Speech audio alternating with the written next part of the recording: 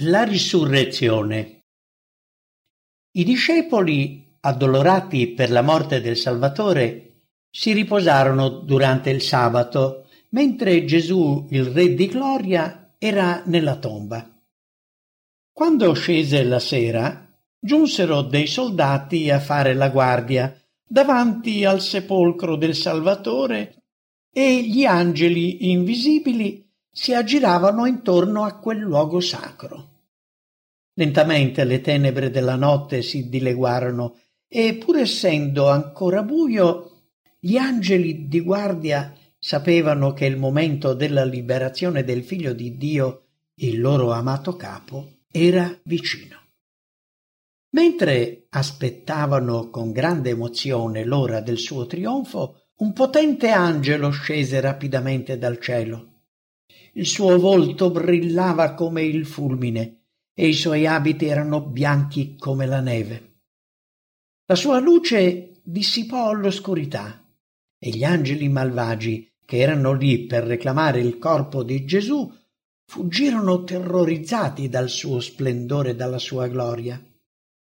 Un angelo che aveva assistito all'umiliazione di Cristo e stava vegliando sulla tomba raggiunse l'altro angelo venuto dal cielo e insieme scesero fino al sepolcro. La terra, mentre si avvicinavano, cominciò a tremare e si verificò un forte terremoto. Le guardie romane furono prese da panico. Non credevano più nel loro potere di custodire il corpo di Gesù. Non pensarono né al proprio compito né alla possibilità che i discepoli lo trafugassero. Mentre la luce degli angeli risplendeva più luminosa del sole, le guardie caddero a terra come morte. Uno degli angeli afferrò la grande pietra, la fece rotolare a un lato dell'entrata e vi si sedette sopra. L'altro entrò nella tomba e tolse il panno che ricopriva il capo di Gesù. Poi l'angelo sceso dal cielo, con una voce che fece tremare la terra, gridò: «Figlio di Dio, tuo padre ti chiama, esci fuori!» La morte non poteva più dominare su di lui. Gesù risuscitò da conquistatore trionfante. Gli angeli contemplarono la scena con solenne timore e mentre Gesù usciva dal sepolcro si prostrarono per adorarlo e lo salutarono con canti di vittoria e di trionfo.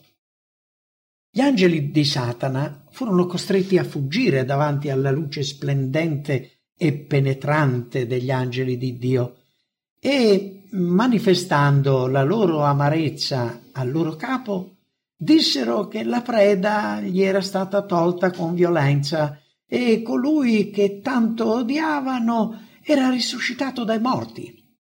Satana e i suoi seguaci avevano esultato quando il loro potere sull'uomo caduto aveva provocato la morte del Signore della vita. Ma il loro trionfo infernale durò poco. Gesù uscì dalla tomba da grande conquistatore e Satana si rese conto che un giorno dovrà morire e il suo regno passerà a colui che ne ha veramente diritto. Rabbiosamente lamentava, nonostante tutti i suoi sforzi, di non essere riuscito a vincere Gesù, che anzi aveva aperto all'uomo una via di scampo e chiunque l'avesse seguita si sarebbe salvato. Gli angeli malvagi e il loro capo si riunirono in consulta per stabilire come continuare a contrastare il governo divino. Satana ordinò ai suoi seguaci di andare dai sacerdoti e dai capi del popolo dicendo: «Siamo riusciti a ingannarli, accecandoli e rendendo insensibile il loro cuore nei confronti di Cristo. Siamo riusciti a convincerli che fosse un impostore. Abbiamo indotto i sacerdoti e i capi a detestare Gesù e a ucciderlo. Ora le guardie romane porteranno l'odiosa notizia che Cristo è risorto. Non resta che insinuare in loro l'idea che se si diffonderà la notizia della risurrezione di Gesù, saranno lapidati dal popolo per avere messo a morte un innocente. Mentre gli angeli del cielo si allontanavano dal sepolcro, la luce disparve. Le guardie romane si rialzarono e si guardarono intorno. Quale non fu il loro stupore nel vedere che il masso era stato rotolato via dall'ingresso della tomba e il corpo di Gesù era sparito. Corsero in città per far sapere ai sacerdoti e ai capi del popolo quello che avevano visto. Ascoltando quel rapporto sorprendente, gli assassini impallidirono e furono presi dal panico pensando a quello che avevano fatto. Se i soldati dicevano la verità, per loro era finita. Rimasero seduti in silenzio, guardandosi l'un l'altro, senza sapere cosa dire o fare. Accettare quel rapporto significava condannare se stessi. Si ritirarono per consultarsi. Argomentarono che se il resoconto delle guardie fosse circolato tra il popolo, coloro che avevano messo a morte Cristo sarebbero stati uccisi a loro volta in quanto assassini. Decisero allora di pagare i soldati perché mantenessero il segreto. I sacerdoti e gli anziani offrirono loro una grande somma di denaro, dicendo: dite così, i suoi discepoli sono venuti di notte e lo hanno rubato mentre dormivamo. E quando i soldati chiesero cosa sarebbe stato di loro se avessero dichiarato di aver dormito durante la guardia, i capi del popolo promisero di convincere il governatore a garantire la loro incolumità. Per denaro le guardie romane vendettero il loro onore e accettarono il suggerimento dei sacerdoti e degli anziani. Quando Gesù ancora sulla croce gridò: «È compiuto!», le rocce si schiantarono, la terra tremò e alcune tombe si aprirono. Quando risuscitò vittorioso dalla morte e dalla tomba, mentre la terra tremava e la gloria del cielo rischiarava quel luogo sacro, molti dei giusti risposero alla sua chiamata e risuscitarono come testimoni della sua risurrezione. I giusti prescelti risuscitarono glorificati. Erano stati scelti fra i santi di ogni epoca, dalla creazione fino ai giorni di Gesù. Così, mentre i capi del popolo cercavano di nascondere la risurrezione di Cristo, Dio decise di risvegliare un gruppo di persone dalle loro tombe perché testimoniassero della risurrezione di Gesù e proclamassero la sua gloria. I risorti erano diversi per statura e aspetto. Alcuni avevano una sembianza più nobile di altri. Mi fu detto che gli abitanti della terra hanno subito un processo di degenerazione, perdendo forza e bellezza. Satana ha il potere della malattia e della morte e in ogni epoca gli effetti della maledizione si sono fatti sempre più evidenti e il potere di Satana sempre più visibile. I contemporanei di Noè e di Abramo somigliavano agli angeli per aspetto, bellezza e forza, ma ogni generazione successiva è diventata sempre più debole e più soggetta alla malattia e la sua vita più breve.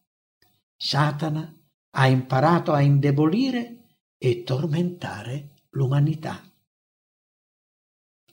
Coloro che risuscitarono dopo la risurrezione di Gesù apparvero a molti, annunciando che il sacrificio per l'umanità era stato compiuto, che quel Gesù crocifisso dagli ebrei era risuscitato dai morti, e a conferma delle loro parole aggiungevano: «Siamo risuscitati con lui».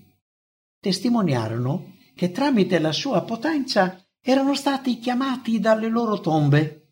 Nonostante circolassero false voci, né Satana, né i suoi angeli, né i capi sacerdoti riuscirono ad occultare la risurrezione di Cristo, perché le persone risuscitate con lui diffondevano questa meravigliosa notizia. Anche Gesù si mostrò ai suoi discepoli addolorati per placare le loro paure e suscitare in loro gioia e felicità. Mano a mano che la notizia si diffondeva di città in città e di villaggio in villaggio, i capi ebrei temevano sempre più per la loro vita e dissimulavano l'odio che nutrivano per i discepoli. La loro unica speranza era diffondere dicerie, e quanti avevano interesse che queste bugie fossero vere le accettavano. Pilato tremò quando venne a sapere che Cristo era risorto. Non poteva dubitare delle testimonianze che ascoltava e da quel momento non ebbe più pace. Per ottenere gli onori mondani, per paura di perdere l'autorità e la vita, aveva condannato Gesù a morte. Era pienamente convinto di essersi macchiato non solo del sangue di un innocente, ma di quello del Figlio di Dio. Fino alla fine della sua esistenza visse come un miserabile. La disperazione e l'angoscia gli tolsero ogni gioia e speranza. Rifiutò ogni conforto e fece una misera fine. Qui una breve nota circa i re che portano il nome di Erode. Fu Erode Antipa che partecipò al processo di Cristo ed Erode Agrippa I condannò a morte Giacomo. Agrippa era nipote e cognato di Antipa. Tramite un intrigo aveva usurpato il trono di Antipa e una volta al potere aveva continuato a perseguitare i cristiani come aveva fatto Antipa. Nella dinastia erodiana c'erano 6 personaggi che portavano il nome di Erode. Era un titolo generico. I singoli individui erano designati da altri nomi come Antipa, Filippo, Agrippa, eccetera. Fu la stessa cosa per lo zar Nicola, lo zar Alessandro e via di seguito. Nel caso in questione, il termine Erode è più naturale e opportuno. Infatti, quando Agrippa fece uccidere Giacomo, aveva usurpato il trono di Antipa, che poco tempo prima era stato coinvolto nel processo di Gesù, e aveva manifestato il suo stesso carattere. Era il medesimo spirito erodiano, incarnato però in un'altra persona, come il dragone di Apocalisse 12, versetto 17, è lo stesso dragone del versetto 3. Il vero potere che ispira ognuno di loro è il dragone del versetto 9. In un caso opera attraverso Roma pagana, nell'altra tramite il nostro governo, quello degli Stati Uniti d'America. Il cuore di Erode si era indurito sempre più e quando seppe che Cristo era risorto non ne fu particolarmente turbato. Fece giustiziare Giacomo e quando vide che i giudei ne erano compiaciuti fece arrestare Pietro con l'intenzione di uccidere anche lui. Ma Dio aveva un compito da affidargli e inviò un angelo a liberarlo. Il giudizio divino raggiunse Erode mentre si esaltava in presenza di una grande folla. Colpito da un angelo del Signore, morì di una morte orribile. La mattina del primo giorno della settimana, prima ancora dell'alba, le pie donne andarono al sepolcro per ungere con gli aromi il corpo di Gesù. Videro che la pesante pietra era stata spostata dall'entrata del sepolcro e che la salma di Gesù non c'era più. Provarono una stretta al cuore al pensiero che i nemici l'avessero portata via. Improvvisamente videro due angeli vestiti di bianco, dal volto luminoso e splendente. Essi sapevano perché le donne erano venute e subito dissero loro che Gesù non c'era, che era risorto, ma che potevano vedere il luogo dove era stato deposto. Poi ordinarono loro di annunciare ai suoi discepoli che Gesù li avrebbe preceduti in Galilea. Piene di paura, ma anche di grande gioia, si affrettarono a raggiungere i discepoli addolorati e raccontarono loro tutto ciò che avevano visto e sentito. I discepoli non riuscivano a credere che Cristo fosse risorto, ma dopo aver udito il rapporto delle donne corsero subito al sepolcro. Constatarono che Gesù non c'era. Videro le fasce di lino, ma non riuscirono a credere alla bella notizia che fosse davvero risorto dai morti. Ritornarono a casa stupiti di quello che avevano visto e del racconto delle donne. Maria Maddalena, invece, decise di restare ancora nei pressi del sepolcro, riflettendo su quello che aveva visto, afflitta dal pensiero di un possibile inganno. Aveva il presentimento che l'attendevano nuove difficoltà. Provò un profondo dolore e pianse amaramente. Ritornò a vedere il sepolcro e scorse i due angeli vestiti di bianco. Uno era seduto alla testa e l'altro ai piedi del sepolcro. Le parlarono affettuosamente e le chiesero perché piangesse, e lei rispose: «Hanno tolto il mio Signore e non so dove l'abbiano deposto». Così è scritto in Giovanni 20, versetto 13. Voltandosi a guardare indietro fuori della tomba, vide Gesù in piedi, ma non lo riconobbe. Egli le parlò teneramente, chiedendole il motivo del suo dolore e chi stesse cercando. Supponendo che si trattasse dell'ortolano, lo pregò di dirle se fosse stato lui a portare via il suo Signore e dove lo avesse deposto, perché era venuta a prendersi cura di lui. Gesù si rivolse nuovamente a lei, chiamandola Maria. Lei riconobbe il tono di quella voce e subito rispose: «Rabbuni, maestro mio». E per la felicità che provava avrebbe voluto abbracciarlo, ma Gesù le disse: «Non trattenermi, perché non sono ancora salito al Padre. Ma vai dai miei fratelli e di loro: io salgo al Padre mio e Padre vostro, e al Dio mio e Dio vostro». Così recita Giovanni 20, versetto 17. Con gioia si affrettò a raggiungere i discepoli per annunciare loro la buona notizia. Gesù ascese subito in cielo per apprendere dal Padre che il suo sacrificio era stato accettato e ricevere ogni potere in cielo e in terra.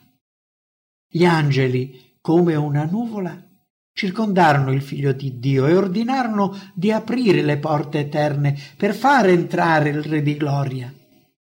Vidi che Gesù, pur essendo in compagnia di questi esseri risplendenti alla presenza di Dio e circondato dalla sua gloria, non aveva dimenticato i suoi discepoli e ritornando avrebbe impartito loro quella potenza che aveva ricevuto dal Padre. Lo stesso giorno ridiscese in terra e si fece vedere da loro. Permise loro anche di toccarlo, perché era già salito al Padre e aveva ricevuto la sua potenza. In quell'occasione Tommaso non era presente. Non volle accettare con umiltà il rapporto dei discepoli, ma affermò con decisione e caparbietà che non avrebbe creduto se non avesse toccato con le dita i segni dei chiodi e con la mano il costato dove era stato inflitto il colpo di lancia. Con questo atteggiamento dimostrò mancanza di fiducia nei confronti dei fratelli. Se tutti pretendessero la stessa dimostrazione, oggi nessuno accetterebbe Gesù, né crederebbe alla sua risurrezione. Ma la volontà di Dio era che accettassero il resoconto dei discepoli, anche quanti non avrebbero potuto vedere né ascoltare il Salvatore risorto. L'incredulità di Tommaso non piacque a Dio. Quando Gesù incontrò nuovamente i discepoli, Tommaso era con loro e quando vide Gesù credette. Ma siccome aveva dichiarato di non ritenersi soddisfatto senza le prove materiali del tatto e della vista, Gesù gli concesse la dimostrazione che desiderava. Il discepolo esclamò: «Signor mio e Dio mio!» Ma Gesù lo rimproverò per la sua incredulità. «Perché mi hai visto, tu hai creduto. Beati sono quelli che non hanno visto e hanno creduto». Giovanni capitolo 20, versetti 28 e 29. Similmente coloro che non hanno vissuto personalmente il messaggio del primo e del secondo angelo devono accettare la testimonianza di altri che l'hanno sperimentato. Mi è stato mostrato che nello stesso modo in cui fu respinto Gesù sono stati respinti anche questi messaggi. E come i discepoli proclamarono che non c'è salvezza in nessun altro nome sotto il cielo, anche i collaboratori di Dio devono con fedeltà e rispetto avvertire coloro che hanno accettato solo una parte delle verità collegate al terzo messaggio.